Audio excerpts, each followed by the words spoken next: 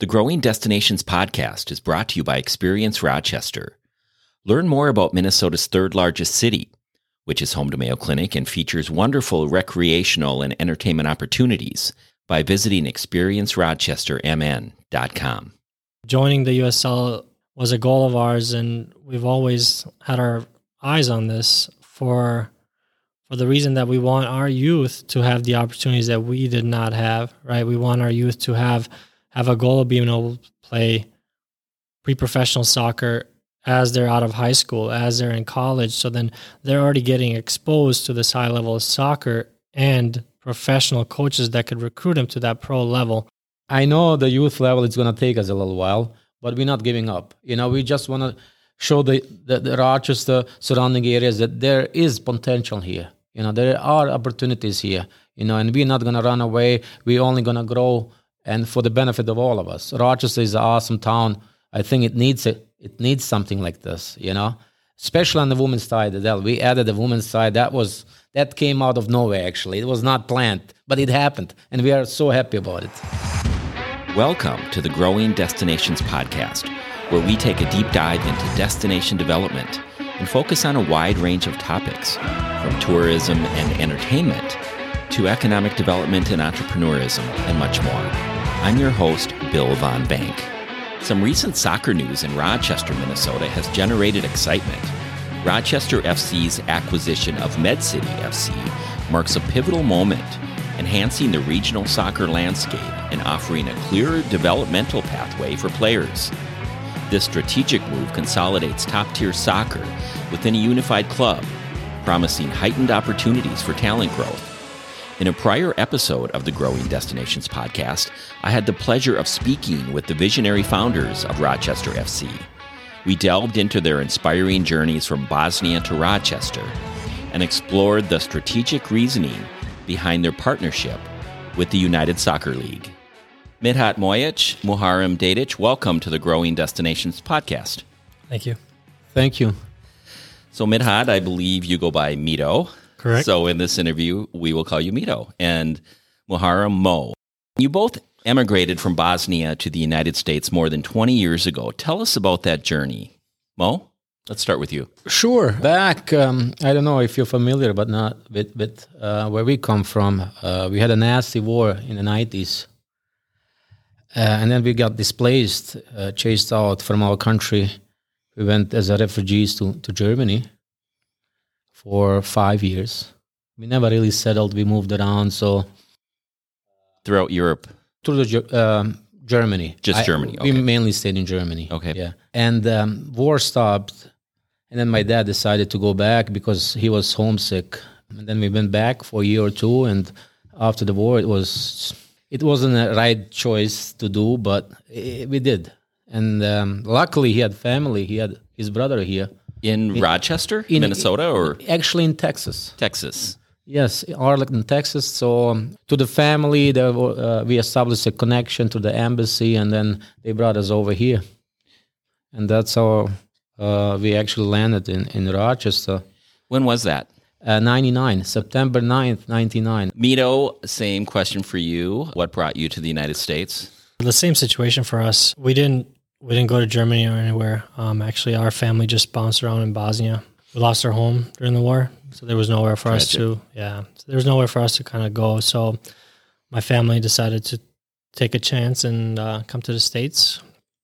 My dad had a cousin in the area who recommended Rochester as a fantastic place for a family and growing a family in education, and Mayo being one of the best hospitals. It was a good place to kind of start a family.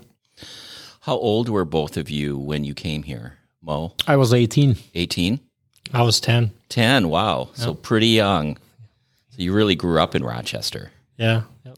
As you settled in Rochester, went to school here, tell us a little bit about growing up in Rochester and the activities you did. And I know you're big soccer players, so I believe you played quite a bit and still do soccer. Mito?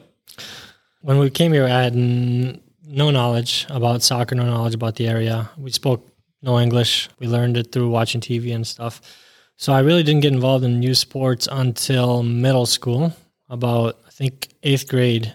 And that was because one of my teachers at that time saw me playing outside with, kind of rec with some kids. And he noticed that I had a talent. And then he reached out to one of the coaches. And from that point, I played for the Rochester youth system. That's how my soccer kind of started. Well, how about you? Well, you were older when you came here. 8 years older. But my whole soccer life started back in Germany as a refugee. As kids, we were just, in a refugee camp where we spent 5 years. I mean, it was just a ball, street, and nothing else really. And school, of course. But you struggle with the language, so people helped us a lot there. And through school, I started playing. And Europe is a little different. The whole setup around soccer and stuff, they have scouts through the schools, through the whole system. And one of the guys approached me and he saw, a little talent in me, and then brought me to a super, super top academy level or club. And that's how everything started. When you came to Rochester and you were 18 years old, did you know any English? A little bit, actually. I actually, first 6 months, I ended up in the ESL class at Century High School, and that was it for me.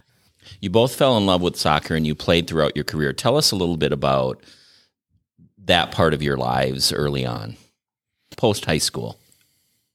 Yeah, so for me, I played for Mayo High School. It's tough to get college recruiting in the area. A lot of the, if you want to play college, you have to reach out to colleges to kind of recruit you, right? So initially, I didn't even consider it. I was approached by St. Olaf, but then I decided to go to Hamlin University. In St. Paul? Yes, yep. Because we had a friend that actually went up there before, and he's like, hey, you should go to this college because it's really good. So I ended up there for a year. I didn't like the city life, so I ended up at St. Mary's University in Winona. And I graduated from there. And then right after that, I ended up playing for some NPSL teams. Then I went over for Finland and Sweden for a little bit. And then I came back. When I played for Minnesota United, I think it was in 2018. And then after that, I think we had our kid. So I decided to call it on the travel back and forth all the time. And that's when Med City started in the area, so I ended up playing for them. We'll have Mo play catch-up, and then we're going to talk about how you two became business partners. As I brought it up earlier, soccer was my life, to be honest. I had 5 awesome years in Germany. I was ready and fit maybe to become a pro, actually. And then my dad, as I said, decided to move back. It was tough for me, because at that age, you either make it or not. I was 16. I went back and I played actually in my hometown for a first team with 16. I was the youngest captain ever. They sent me actually a book. I was all-star ever, with 16. I mean, it's impressive. I was ready. I was ready for top level, and then. Again, my dad decided to move to the U.S. and brought us over here. And then I was actually involved through the years in Rochester, starting right away. I was hungry for soccer. I thought, this might be it here. Maybe a chance. But I had 2 biggest injuries that can happen to a soccer player. I was 18 and 19. So with 18, ACL and meniscus. With 19, the left ACL. So my both knees went out. Bad injuries, tried to recover, and I played for the PDL team here in town. And that was actually a wing of Minnesota Thunder back in the days. I was there for a year. And then I played through MASL, Minnesota Amateur Soccer League. They had 4 divisions. So that was a top division. The Division 1, so I played there. And then I was involved at the Bosnian Community Club in town here for many, many years. So I ran that club for many years. Even Mido was part of that when he grew up and he was older. Well, you've both settled in Rochester. You both have young families and careers. And in 2018, you became co-owners of the Rochester Football Club, football meaning soccer. What motivated you to start Rochester FC? When I played for Med City, we had quite a few of local guys. The opportunity for them to play kind of went away second year. I think there was a transition in coaching and staff, and for me, it was important to showcase local talents, and I wanted the opportunity to give players in our area the opportunity to play at a high level.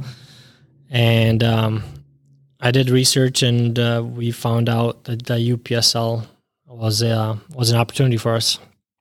I've known Mo for a long, long time, and we played, with the Bosnian club, and with his background and talent and business knowledge, he was kind of the perfect partner for this. So we had a meeting, and I think it was behind his house next to his pool. We sat down in chairs, and I brought a couple papers. I was like, Mo, what do you think about this? And then we started talking. We're like, well, he wanted to push on the youth academy because of the development, and maybe you can expand on it. Back again, going to Germany, I was the happiest kid, and I saw how club itself functioned from the youth up all the way up to the first team. And my dream was always to have something close to it, where we as a club or as a club owners, where we can work on local kids to give them opportunities to grow up being a good person first, and then athletes as second. And I always wanted to push that, and Mida was just the right choice, I guess, and we decided to go ahead with the UPSL. Who do you serve with the club? So the youth side's it's actually the toughest to kind of grow. So we've been working on it since 2018, and initially for us it was just recruiting kids on our own, kids who have never played soccer, due to financial reasons, or just never, family was just not supportive enough for them to do that. So we did a lot of personal recruiting back then, and we found amazing kids, and we started a team, with just the boys side. I believe at that time it was 14-year-olds, 14 through 16. And then through the couple years, we've focused on them. And just last year, we ended up having 2 girls teams, 15 through 18 years of age. And then this year, we also have boys U13 and U11 team. So we're growing slowly, but it's hard to recruit kids, I think, because they're playing with their friends and they're not looking to move at the moment. This past summer, you made a significant announcement that greatly impacts Rochester's standing in the soccer community. Rochester FC is the newest club to join the United Soccer League, USL, pre-professional leagues with both the USLW Women's League and the Men's USL League 2. What are the benefits to Southeast Minnesota of bringing this level of soccer to Rochester? It's a high-level soccer. It's very high. It's the highest pre-professional league in the nation. It's a top league, well-respected league.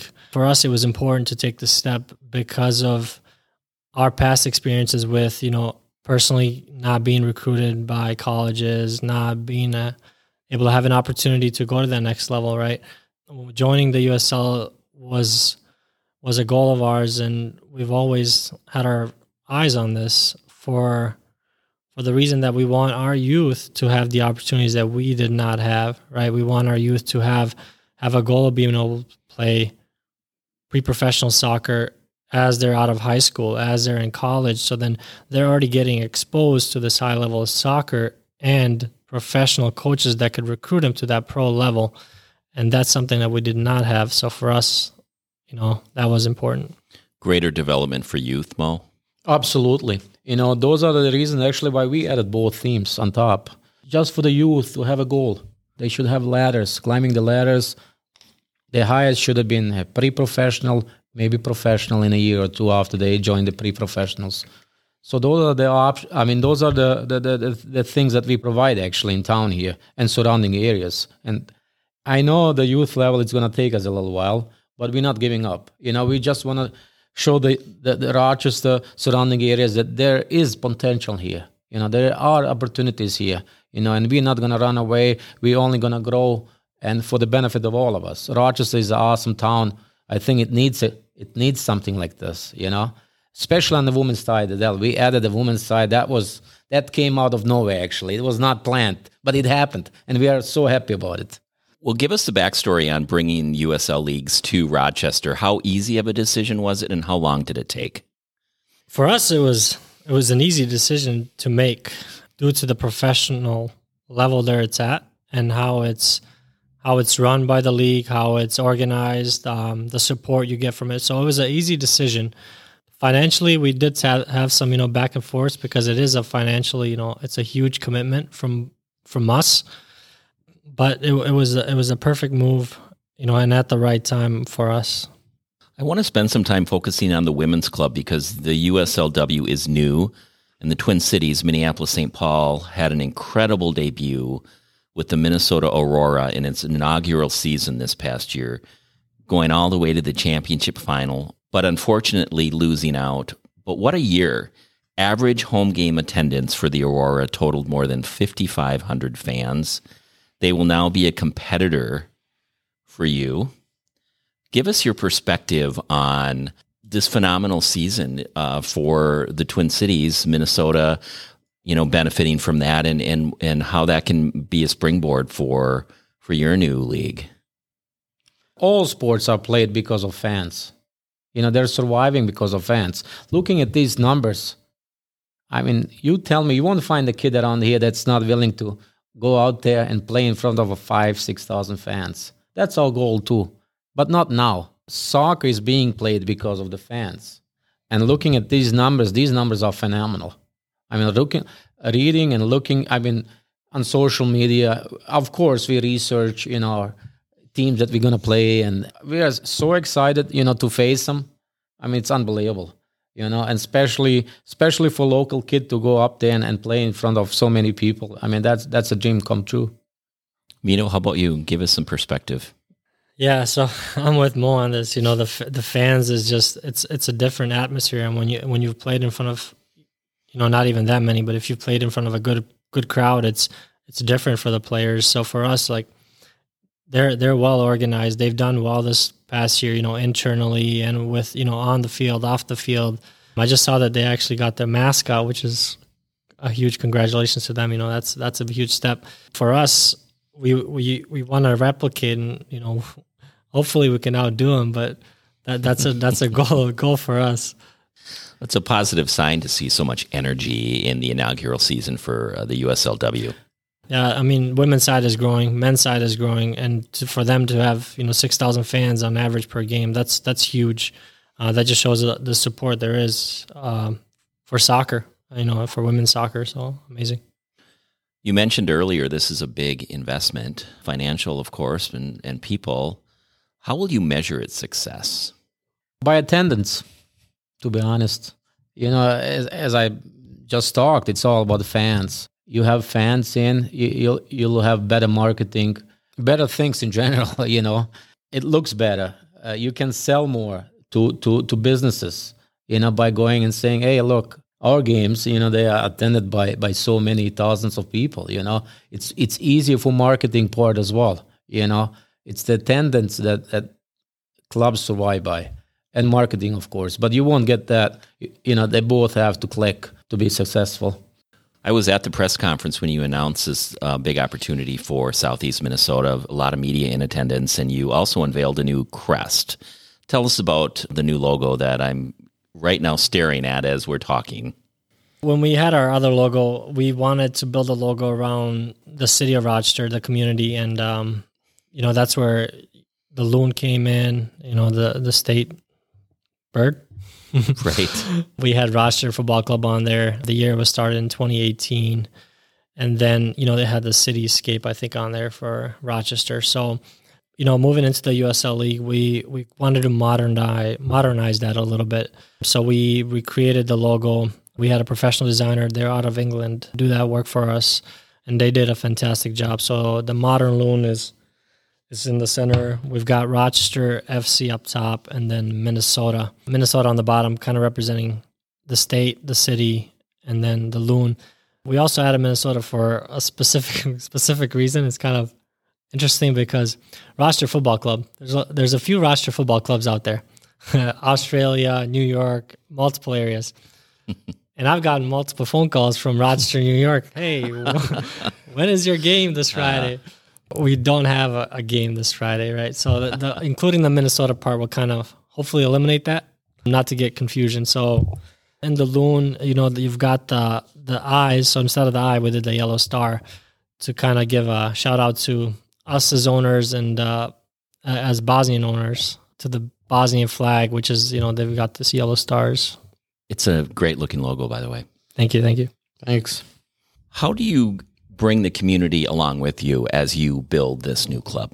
For us, the work that we've done, reaching out to businesses, reaching out to schools, reaching out to everybody is to kind of make them aware that Rochester Football Club is here. And we're here for the long term. We're not here for a year or two. It's going to decades and decades. And hopefully when me and Mo move on, there's definitely Rochester Football Club is still around. So we want to expose the club to the city. And we think, as Mo mentioned, by bringing in attendance and, bringing in entertainment. Soccer is entertainment. If it's done right, people will come out, enjoy the game.